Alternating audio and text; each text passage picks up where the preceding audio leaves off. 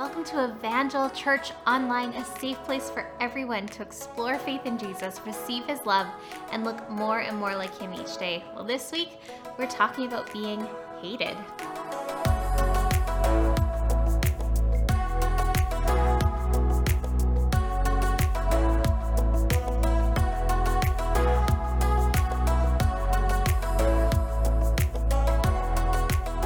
I have really struggled this week on how to kind of intro this portion of scripture. I mean, how do you set up a passage that is so full of tension? How do you introduce a concept that is both trivialized and overused in Christian circles? Well, if you have your Bibles, turn with me to John 15, verses 18 to 25. And if you don't have a Bible, head on over to myevangel.church/Bible, and there are some links to Bible apps right there. As well, if you're in the Powell River area, we would love to get a Bible into your hands. So John 15, verses 18 to 25. If the world hates you, keep in mind that it hated me first. If you belong to the world, it would love you as its own. As it is, you do not belong to the world, but I have chosen you out of the world. That is why the world hates you. Remember what I told you, a servant is not greater than his master. If they persecuted me, they will persecute you also. If they obeyed my teaching, they will obey yours also. They will treat you this way because of my name, for they do not know the one who sent me. If I had not come and spoken to them, they would not be guilty of sin, but now they have no excuse for their sin. Whoever hates me hates my Father as well. If I had not done among them the works no one else did, they would not be guilty of sin. As it is, they have seen, and yet they have hated both me and my Father. But this is to fulfill what is written in their law. They hated me without reason. Do you feel the tension in this passage? I mean, I don't know about you, but I don't want to be hated. And there's this tension, there's this moment in this reading of this scripture where I kind of want to look at God and say, but surely if we just love our neighbors well, God, but surely if we just show up in our communities as the hands and feet of Jesus, but surely if the fruit of the Spirit are on display in my life, they won't hate me.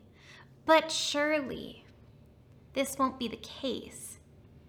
There's so much tension in this passage because it wars against that desire within us for community and relationship and to be honestly liked. There's a tension in this truth. You will be hated because Jesus was. You will be persecuted because Jesus was. Hard stop, full period. Like, this is the end of the statement. Before we kind of dig into the tension, I want to take a quick moment to clarify the word world, cosmos. Because what I don't want is that we walk away from this moment together and we start to vilify every person around us, or we start to, with suspicion, wonder if they are hating us somewhere in there, if they're like holding some hostility or are just abrasive towards us because of the gospel. Like, I don't want us to walk around suspicious of others. The word world is cosmos, and it's this idea of an ordered system. And we know that the ordered system we live in, our world, is a fallen one. Sin has entered the picture, and so we know that there's a battle being waged right now for the souls of every single human being on this earth. There's a war within us where our sin nature wants to keep us bound to sin and our own selfishness, and that's at war with the holiness of God. And then we know that there's a whole other war being fought not within us, but around us, where Satan and the demonic forces don't want us to find forgiveness. They want to hurt the heart of God by keeping us in bondage to our sin nature while God is fighting on our behalf. He's actively pursuing us with his forgiveness and salvation. And so there's a battle being waged within us, and there's a battle being waged for us. And this is a reality that we can't see. And so cosmos, this world, this ordered system speaks to this spiritual battle that is being played out right now in this moment and in every moment. And so while it encompasses individuals, it's more than individuals. It's this ordered system of the world. William Barclay writes, as we have already said, by the world, John meant human society organizing itself without God. There's bound to be a rift between those who regard God as the only reality in life and those who regard God as totally irrelevant for life. And this is important that we kind of take note of that, to remember that this is a system, a way of being, more so than it is one individual person. And so the world is being this sweeping term of the realities that we find ourselves in this battle for the soul of every human being. And where do we find ourselves? As those who have been chosen and called out, as those who are set apart, who have found themselves choosing Jesus in this battle. We have already decided which side we are going to sway to. We have chosen that we are going to accept Jesus as our Lord and Savior. And so within us, the battle has been won. So where do we find ourselves in that war as the hated ones? Let's pray. So God, we thank you. We thank you that, Holy Spirit, you revealed Jesus to us. You revealed our own sin. And I thank you that you allowed us to find forgiveness and wholeness and salvation in you. God, we recognize that there is a war being waged right now within every soul and for every soul. And so as we open the scripture this morning to this hard passage, and as we dig deeper into it, I pray that you would help us to count the cost, but also to see the very real responsibility that we each have as those who have chosen you. And so would you guide us into truth this morning? Would you reveal it to us, Spirit of truth? Would you allow my own words to float away? Holy Spirit, would you speak? We need to hear you in your precious name. Amen. How does it feel to be the hated ones? If the world hates you, keep in mind that it hated me first. If you belong to the world, it would love you as its own. As it is, you do not belong to the world, not anymore. But I have chosen you out of the world. That is why the world hates you. Remember what I told you, a servant is not greater than his master. If they persecuted me, they will persecute you also. If they obeyed my teaching, they will obey yours also. They will treat you this way because of my name, for they do not know the one who sent me. And so Jesus jumps from this encouragement for us to stay connected to him, to stay attached to the vine, which is critical in light of this warning of the realities that are coming to us as we live out our faith. If the world hates you, and it's not so much a question or a pondering. In the Greek, this phrase isn't a question, but rather one where an invisible "as it does" could be added. If the world hates you, as it does, keep in mind that it hated me first. It's not a hypothetical, it's a fact. We have the luxury of the entirety of scriptures, which the disciples in this moment wouldn't have had. They would have just been able to draw from the individual encounters that Jesus had specifically with the Pharisees and Sadducees. But we have the entirety of scripture. We know how Jesus is going to be treated. We know the cost that he paid, which makes these verses even less exciting for us than they were for the disciples. If the world hates you, as it does, keep in mind it hated me first. What they have done to me, they will do to you. This will be your path also. Are you prepared to be hated?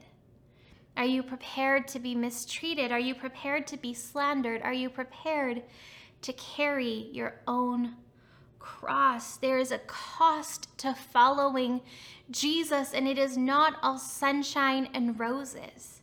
I know we talk often of the hope and the joy and the peace that we can find in him, of life abundant that he's offered us. But I think sometimes we fail to state that that is in spite of circumstances, not because of them. Life with Jesus is not easy. There is a cost to following him. There's a pastor in Yugoslavia, Peter Kuzmic, who wrote this of the Western Church. So much popular Western evangelical religiosity is so shallow and selfish. It promises so much and demands so little.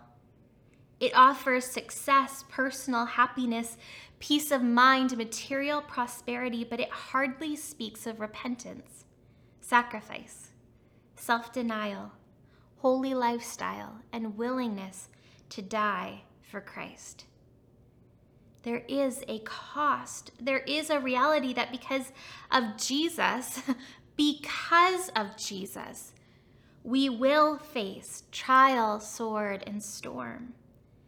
And because there's this war within each of us to stay in our sin nature, to stay in our selfishness, and push back against the surrender of submission to the lordship of Jesus, we, as those who have bowed our knee, are lifting up the name of Jesus. We become perpetrators of tension in the relationships and communities we find ourselves in. See, there's this natural spiritual hostility between our sin nature and the lordship of Jesus. And so when we, as those who have found Jesus and declare him to be our Lord and Savior, when we walk out this journey of looking more and more like Jesus, which is just, in fancy words, the journey of sanctification, the outflow of our life is going to look less and less like the world, cosmos, that ordered system around us.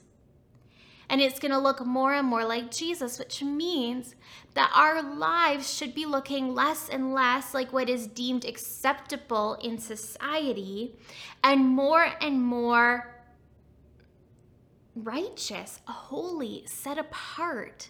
That's what we've been called to. And so by walking that life of righteousness, by choosing our words and our actions that we have right standing with God, which is all that really means, we're going to starkly contrast the sin nature that is alive and well in every human being. And that contrast is going to cause some people to feel uncomfortable. That contrast is going to illuminate the war that is being waged within and around every human being on this planet. When we walk into circumstances and situations and relationships as those that are the image bearers of the Holy One, we bring Jesus into those situations, there can be a reaction, not to us, to the holiness of God. William Barclay writes, "The world acutely dislikes people whose lives are a condemnation of it. It is, in fact, dangerous to be good. It is dangerous to practice a higher standard than the standard of the world. You, walking out your faith, are going to be perceived as not just alien and strange and foreign, but as hostile by some. You, just walking out your faith, are going to bring light to dark places, places that some people do not want illuminated. You, just walking out your faith, are going to bring hatred and animosity and persecution. And that's not by bringing picket signs to things and pointing out people's weaknesses and brokenness. That's a whole different conversation. This is persecution because of Jesus Christ within you. You, just walking out the faith journey of looking more and more like Jesus, will invite hatred by the world, cosmos, the ordered system of things. But here's what Jesus promises us. Blessed are those who are persecuted for righteousness' sake, for theirs is the kingdom of heaven. Blessed are you when others revile you and persecute you and utter all kinds of evil against you falsely on my account. Rejoice and be glad, for your reward is great in heaven, for so they persecuted the prophets who were before you. Jesus in you will be an obstacle to some, but all hope is not lost. See, in the midst of this reality, my own selfishness and anxiety can sound the alarm bells right now. Retreat, protect yourself, hide. Just stay in your little Christian bubble. Just hang out with people who also are raising the name of Jesus, and you'll be safe. But what does Jesus say? He actually doesn't ask us to be safe. He says, keep shining. In Matthew 5:14-16, he says, you are the light of the world. A town built on a hill cannot be hidden. Neither do people light a lamp and put it under a bowl. Instead, they put it on its stand, and it gives light to everyone in the house. In the same way, let your light shine before others, that they may see your good deeds and glorify your Father in heaven. Jesus says, you have a part to play in what I am doing in the world around you. Don't sound the retreat. Pick up the cross and count the cost. Remember what I told you. A servant is not greater than his master. If they persecuted me, they will persecute you also. If they obey my teaching, they will obey yours also. They will treat you this way because of my name, for they do not know the one who sent me. If they persecuted me, and they did, they will persecute you. But if they obeyed my teaching, and they did, they will listen to yours. If you have accepted Jesus as your Lord and Savior, did so because someone counted the cost to following Christ. You're here because the Holy Spirit revealed himself to you, because when you heard the call of God, inviting you to come despite your brokenness, despite your sin, you answered yes, and you came. You did. You are one of these ones that Jesus said, if they obeyed, you did. And so we pick up our cross and we count the cost, and we stay connected to the vine so that we have the strength to persevere despite the hatred, despite the persecution, despite the slander, and we shine the light of Jesus because people matter to God. We don't stop. We don't sound the alarm bells. We don't retreat. We keep walking out this journey of looking more and more like Jesus. And there will be those that when they hear the voice of the Spirit, reject Jesus. And that is the greatest sin. That is the worst we can do, is to reject life itself. But there will also be those who embrace him. When they hear the call of the voice of God, they answer and come. Friends, will you count the cost? Is following Jesus worth it? Is being part of the miracle of salvation as we share the good news with those around us? The hope that we have found in Jesus, is it worth being hated? Is it worth being persecuted? In 2 Corinthians 12, verses 9-10, Paul writes, but he said to me, my grace is sufficient for you, for my power is made perfect in weakness. Therefore, I will boast all the more gladly of my weaknesses, so that the power of Christ may rest upon me. For the sake of Christ, then, I am content with weaknesses, insults, hardships, persecution, and calamities. For when I am weak, then I am strong. Friends, there's a cost. Remember what I told you. A servant is not greater than his master. If they persecuted me, and they did, they'll persecute you also. And if they obeyed my teaching, and they did, they will obey yours also.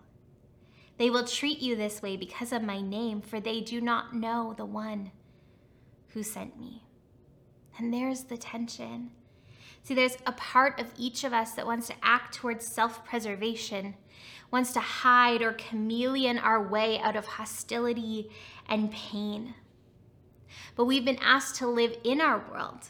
We can't hide from it, but not be of our world. Rather, we are foreigners in a foreign place. We're not supposed to look like we belong. We're not supposed to look like we're at home here.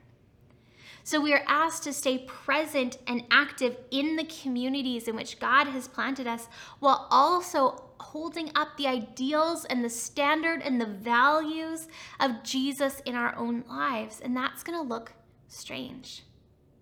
There's a tension there.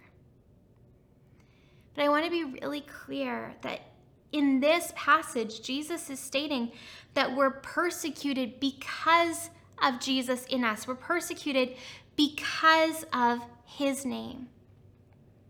I grew up in a very charismatic moment in my teenage years of the church in Alberta. And, we were great in our conversations like at camp and wherever. We were really good at finding boogeymen, at finding the places where hardship was persecution or a spiritual attack of some kind. And we got a little whiny, to be really honest, and we deemed any hostility, any kind of, moment where life got a little tough or maybe somebody was upset with us, we kind of trivialized it to be hostility and persecution. And the reality was most of the things could have happened to anyone. They were just the hardships of life, the reality of life. And then there were other times when my own zealousness, but not in a good way, made me a bit of a bull in a china shop, where I forgot that gentleness is a fruit of the Spirit, where I forgot that God had treated me so graciously. And in my desire to share the news of Jesus, I was just abrasive. And I was not bold, just obnoxious. And I forgot kindness and love and wisdom and gentleness. I forgot compassion. I was a bull in a china shop. I was opinionated and abrasive. And if I'm being really honest, the reason that I got hostility back was because my version of sharing the gospel was pretty hostile. And so I want to be very, very clear that Jesus is not saying when you treat the world badly and you receive the reaction, the consequences of your actions, you're being persecuted. He's not. Nor is he saying that every inconvenience is persecution. It's not. What he's saying is that Christ in you is going to be hostile to some. That has nothing to do with you. A hostility that comes only from Jesus being recognized in you. There's this truth that we are going to be persecuted because of Christ in us, because we lift up the name of Jesus. And there's truth that what we see, we become fixated on. And when we become fixated on it, we see it a lot more. And there's truth that we receive the consequences of our actions. And if we're not careful, we can put all of those truths into the same bowl, shake them up, and call them persecution. But they're not the same. There is a cost to following Jesus. There's a dying to ourselves and an embracing of the cross. There's a responsibility to every single person who is choosing Jesus as Lord to look more and more like him each day. There's a cost to shining the light of Jesus, but there is also a reward. William Barclay writes, the basic demand on Christians is the demand that they should have the courage to be different. To be different will be dangerous, but none of us can be a Christian unless we accept that risk, for there must be a difference between the men and women of the world and the men and women of Christ. There's a cost, but there's also a reward. Now, friends, the truth is that Jesus is going to return, and today is one day closer to that day. And there are those whom Jesus loves, the entire world, who need to hear the good news and the hope that is found in him. There are those that the church needs to shine bright for, a city on a hill that cannot be hidden. And we are called to be ambassadors, to share the hope that we've found, to bring the hope and the presence of Jesus into the communities where we're planted. Jesus is returning, and there's work that needs to be done, but that doesn't happen without a cost. Walking out that mission, living out that journey, means willingly walking into the line of fire. Walking out that journey means that we need to answer some hard questions to count the cost. Is following Jesus worth it? Are you ready for whatever comes? Are you ready if you're hated, despised, rejected, or worse? Is following Jesus worth it? That is a question that you have to answer for you. I know for me, the answer is yes. No matter what comes, hatred, rejection, persecution, or worse. Because the people that Jesus loves are worth it. And my reward is not here, it's in heaven. So the answer is yes.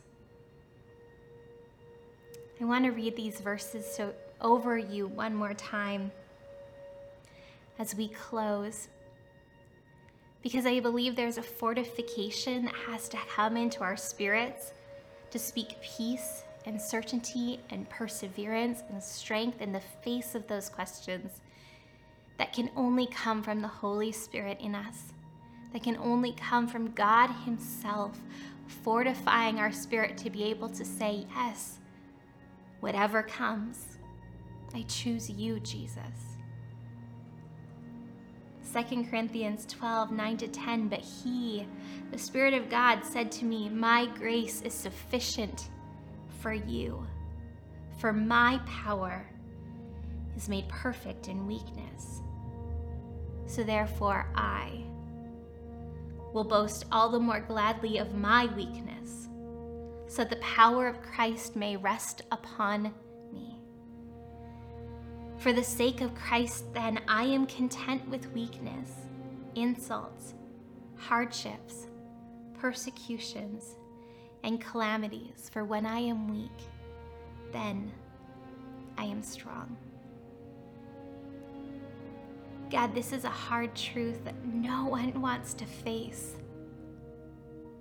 I do not want to be hated or persecuted. But I thank you that your grace is made perfect in my weakness, and that in the face of whatever comes, I can say with confidence that following you is worth it. And so, Holy Spirit, would you strengthen us and would you sustain us? Would you give us such an assurance of our faith and of who you are? Would you root our faith down deep, that no matter what storms and trials come, whether they are the storms and trials of this life, or they are the storms and trials because we have chosen you, that we would not be shaken,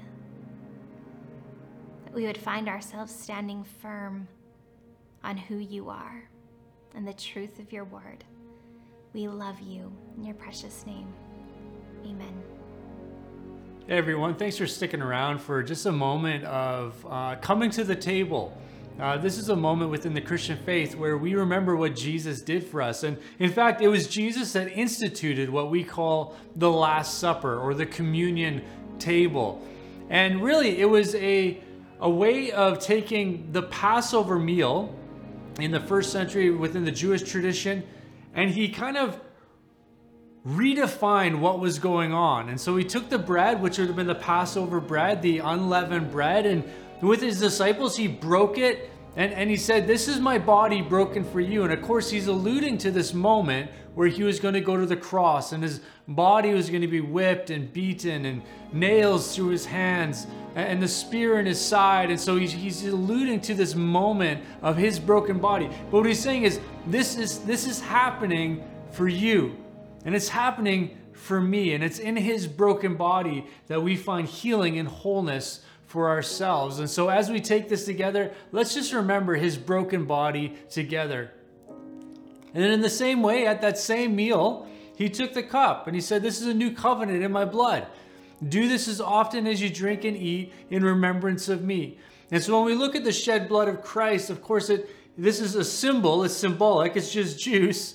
However, in that symbolism, we remember his shed blood, which covered our iniquities, covered our sin, covered our brokenness, and made us whole, not just in body and in soul, but also in spirit, made us whole and alive in Christ Jesus. And so we find forgiveness of sins through his shed blood. So let's take together as we remember this great act of love towards each and every one of us. So Lord, we thank you for your broken body and your shed blood and this moment of remembrance, this moment of acknowledging the truth of what you did for humanity, what you did for us, and what that means for us. And so Lord, for those of us in Christ Jesus, those of us who have declared that we believe you are the Son of God, Lord, there is life and liberty and freedom and forgiveness of sins. And Lord, we're so humble to walk in this way that you have called us into. And we pray these things in Jesus' name. Amen. Well, thank you so much. Just stick around for just a couple of announcements and some exciting updates on, in particular, our fundraiser for the New Spay Camp.